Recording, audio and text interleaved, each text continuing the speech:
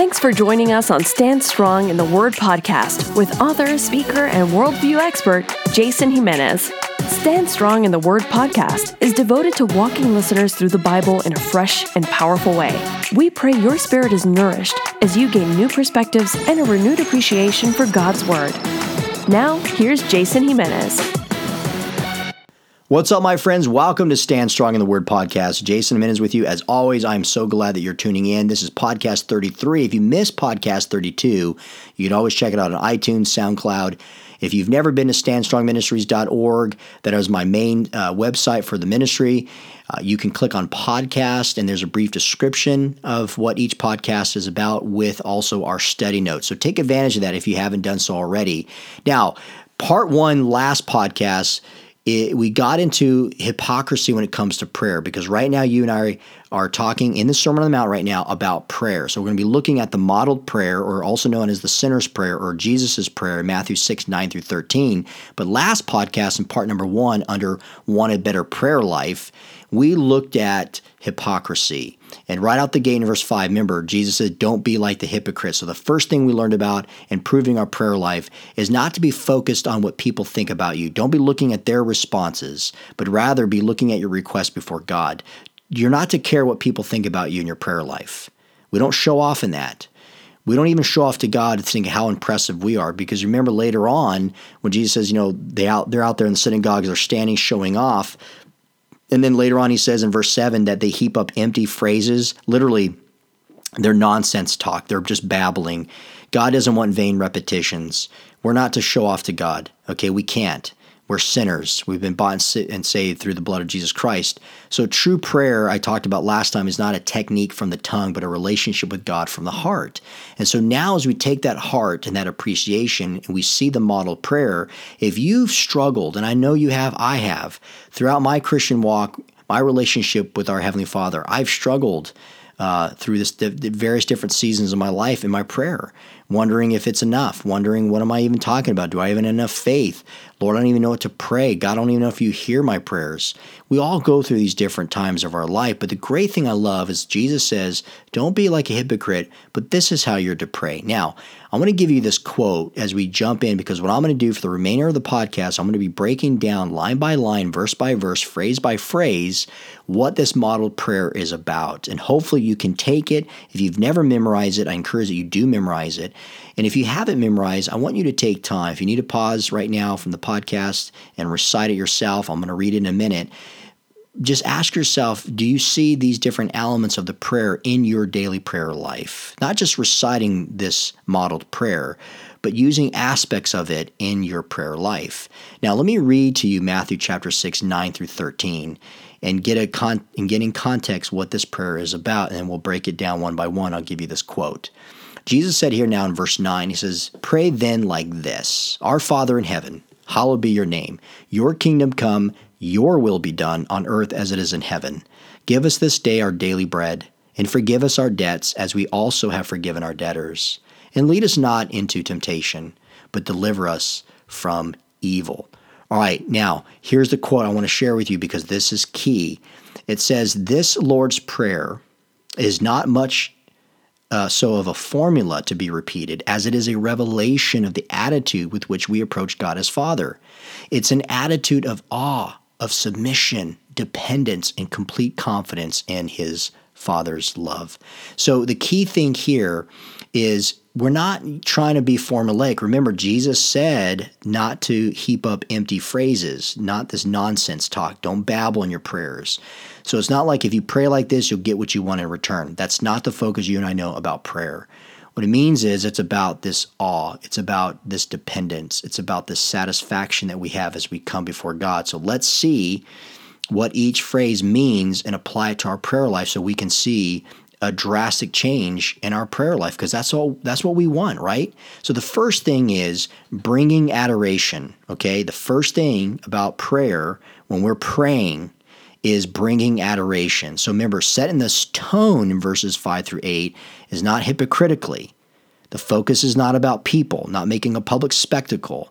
So that's key. But now as we start praying, we got to make sure that we bring adoration, with our lips. Notice here it says, Our Father. That's how Jesus opens the prayer. Prayer is about communion. It's more than communication, matter of fact. So when you sometimes, and people rightly so, I mean, when they say, what's prayer about? It's about communicating with God. That's true. But communion is a much more intimate word than just communication. I can have communication with a lot of people on a daily basis, but my relationships with them are different. When you have communion with someone, the communication dialogue is completely different. Why? Because the identification of this relationship that we have with God is through Christ. You remember Psalm 103, verse 13, where it says, as a father shows compassion to his children, so the Lord shows compassion to those who fear him. See, we come as his children. God he wants to show compassion to those who fear him. So when you and I acknowledge him as our daddy, our father, he's going to have compassion over us. So my friend, every time you come to pray for God's compassion. Say, Lord, I just want you to show compassion to me. That's not a selfish prayer. Notice as we go from our Father, notice the acknowledgement of hallowed be your name. The Greek word here is hagezeo. It literally means, may your name be honored as holy.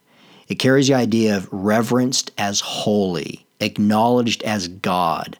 So this word hallowed carries a sense of urgency for God to reveal his holiness. You see back in Exodus 20, verse 41, Exodus 38, 16. Prayer, when you and I come before our Father and we hallow his name, when we honor him as holy, that's the essence of worship. The first petition when we pray is to acknowledge God who is holy, who is worthy of our worship, to honor and to praise him. Prayer is the essence of worship. I can't stress that enough. When you and I pray, when we have communion with him, we are worshiping him. The first two sentences, hallowed be thy name, thy kingdom come, are an echoed language that we see in a Jewish prayer known as the Kaddish.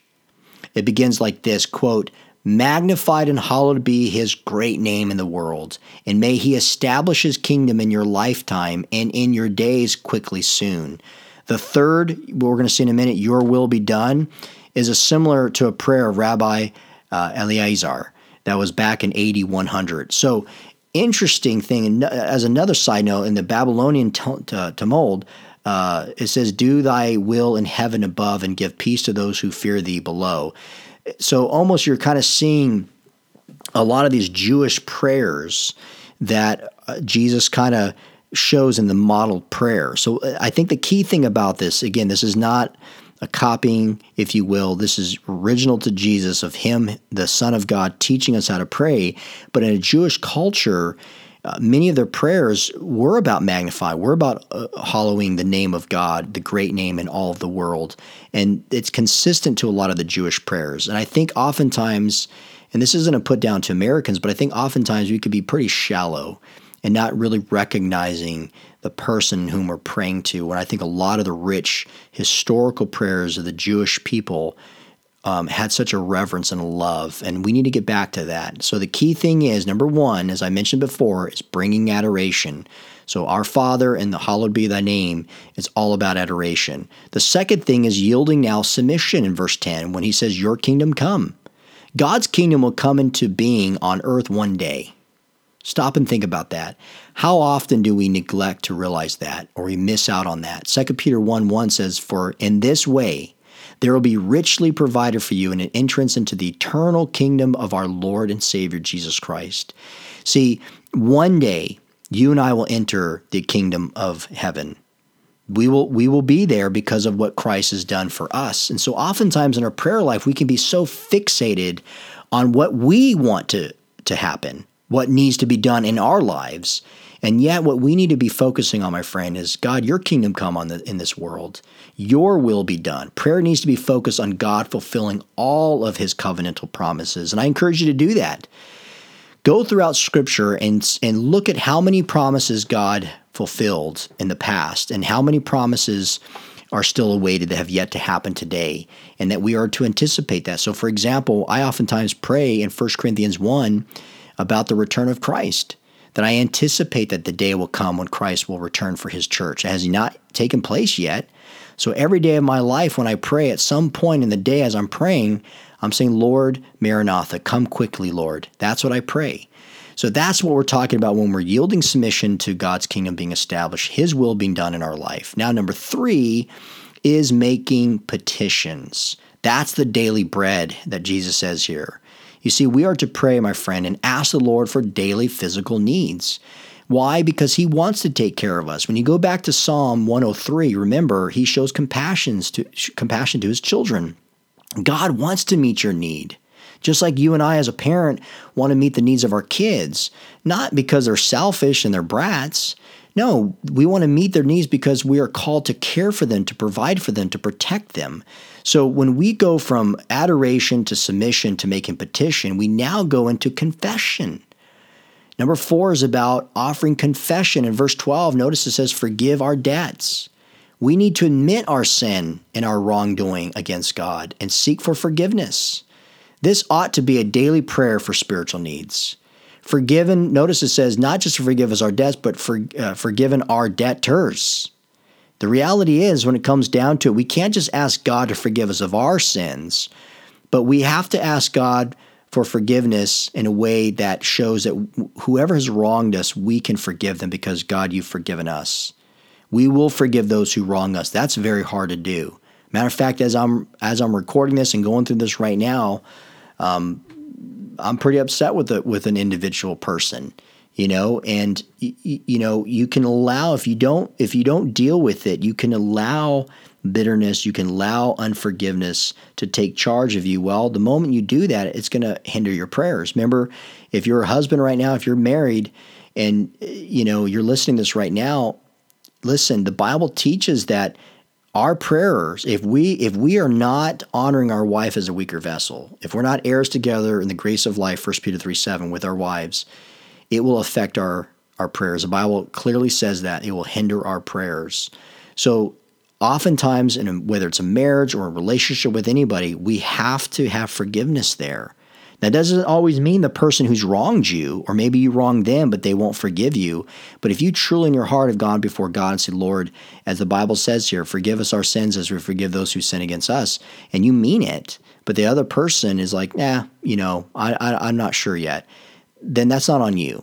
Now, there's 2 examples in Scripture that I want to point to in this particular passage when it talks about offering confessions. The first one, if you remember, if you go back to Luke chapter 6, 41 and 42, remember there was the creditor and there were the 2 debtors, and how the creditor leave them of the debt. And one of them, of course, had a greater debt than the other, and says, who's been forgiven more and who will learn more about forgiveness? The one whose debt was cleared the most, right? Who had the highest debt. Well, remember, the second example is the parable of the unmerciful servant in Matthew 18, 21 through 35. Those are 2 powerful examples. So when you and I are talking about forgiveness, when we're seeking God to forgive us, and we know that we've wronged someone or we have an issue with someone, we need to seek that forgiveness. Otherwise, that's going to affect our prayer life. And the creditor with the 2 debtors in Luke 7 and the parable of the unmerciful servant in Matthew 18 are great examples on your own time. I encourage you to look up those passages and learn about forgiveness. So when we come before God in prayer, we should be people who know about forgiveness the most and don't come with a bitterness in our heart or looking as we're praying, oh God, that person just doesn't know how bad and they are, and Lord, I just pray you would reveal their sin to them because they're so horrible. That's not how we're to pray. Okay, so we got to be careful. Now, number 5 is pursuing consecration now. This phrase here in verse 13, lead us not into temptation. You see, God, He doesn't lead us to sin. The Bible's very clear about that. In James 1, 13 through 17, read it on your own time. God does not tempt us. God can't be tempted by sin. So God doesn't lead us to sin, but He does give us the power to overcome it. The Bible says in 1 John 5:18, we know that everyone who has been born of God does not keep on sinning, but he who is born of God protects him, and the evil one does not touch him. So God will deliver us. He will not lead us down temptation. He will deliver us also from the evil one. This next phrase means literally that God will rescue us from danger. You and I see that in Romans 7:24, Romans 11:26, 2 Corinthians 1:10, Colossians 1:13. One of our aspects of prayer that we should really focus on is this pursuing of consecration, that we are not going to fall into temptation, and that God will deliver us from the evil one, that you are very discerning and conscientious of the spiritual realm. That's important, my friends, as we're in the presence of God, as we're seeking Him in prayer, that we're sensitive to where Satan is at and his demons, okay? All throughout Scripture, we see there's a battle, not just in the physical, and we know in Ephesians 6 where we don't wrestle against flesh and blood. And so as we pray in the Spirit, you got to pray for insight that you don't allow the enemy to wreck you, to have access to your thoughts and to really wound your heart and to take advantage of weaknesses or wounds in your life. So we have to be praying that we are delivered from evil in this world, because we do live in an evil and fallen world. So as I conclude from this model prayer of Jesus, He teaches us how to pray. He says that adoration is key in prayer life. Number 2 is that you have to submit to God's will, that His kingdom come on earth as it is in heaven. Number 3, that that there are times to make petitions, to ask God to bless your work, to bless your children, to pay your bills, to give you your physical needs, daily bread. We need to consistently pray for those things. And as we make petitions and intercede and make supplications on behalf of others, that God would meet their daily needs. Okay? Number 4 is confession. There's a time in our prayer life that we need to be confessing our sins and asking God to forgive us, and also making sure as we pray, God, help me to forgive so-and-so. So right now, if someone has wronged you, if there's a debt between you and someone, ask God for forgiveness. Number 5 is pursuing consecration. Remember, the first thing that we saw in the model of prayer was, Our Father, hallowed be thy name. As we recognize that God is holy, when we conclude our prayer, Lord, help me to be holy. That, my friends, are some practical ways, but powerful ways to better your prayer life. And I believe when you go through this modeled prayer and you look to adore God more in your life, when you look to submit more to God's will in your life, when you're making faithful, consistent, expectant prayers of God meeting your daily needs, when you're confessing your sins before Him and asking Him to cleanse you and wash you clean, when you want to pursue holiness in your life, you will see a radical change in your prayer life. So as always, my friends, thank you so much for listening. I just treasure this time with you. I'm praying for you. I love you guys, and I will see you on the next podcast. For more information on Jason Jimenez and Stand Strong Ministries, visit us at standstrongministries.org. Thank you for listening, and keep standing strong in the Word of God.